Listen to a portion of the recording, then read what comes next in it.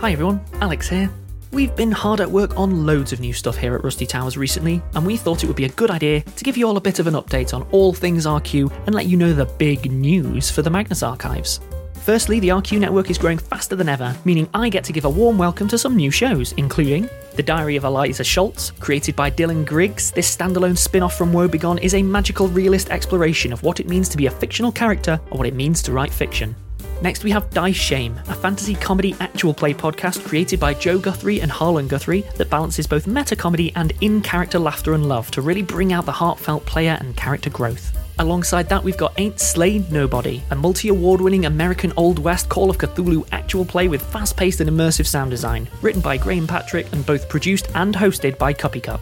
Then there's Tiny Terrors, a new found-footage horror anthology podcast written by Cole Weavers, the creator of The Town Whispers, that explores the forgotten message boards of the Tiny Terrors offline scary story exchange.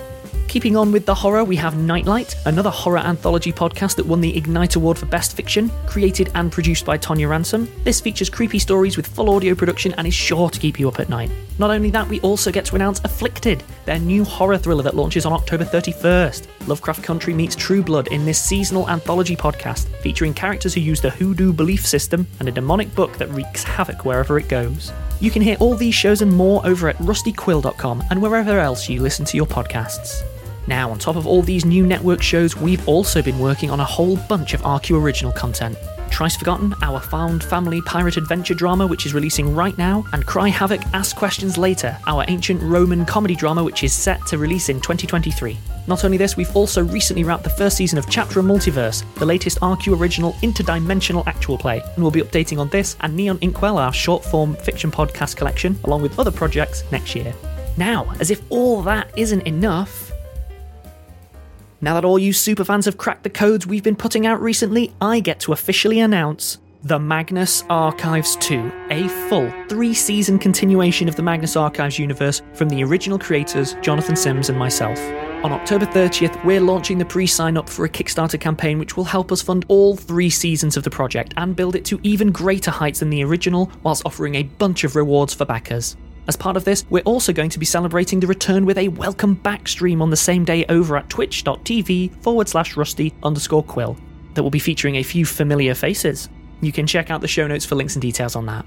Not only this, you can expect content to start flowing back into the Magnus Archives podcast feed as the wheels start turning again, starting with a Halloween double bill of 9 to midnight on October 31st. This special Halloween project by Harlan Guthrie of Malevolent and Dice Shame features amazing creators from across the RQ network and beyond, and even features a little bit of yours truly. But wait, there's more! As part of the return of Magnus, we're also inviting you to take part in the Rusty Fears 6 competition, which launches today. This is the 6th installment of our popular writing contest, and we're going bigger than ever, featuring 6 winners writing to the following prompts: birds, beach, frozen, game show, telescope, and window. As always, a winner will be chosen for each prompt and their story will be recorded and released on the Magnus Archives feed. Performers from the network will also be lending their voices this time and even posting some of the winners on their own podcast feeds. And if that isn't enough, fans will even get the chance to vote for a best of the best from the 6 winners, who will then be invited to write a statement for canonical inclusion in the Magnus Archives 2. Yeah, I know. For more info, including T's and C's, follow the link in the show notes.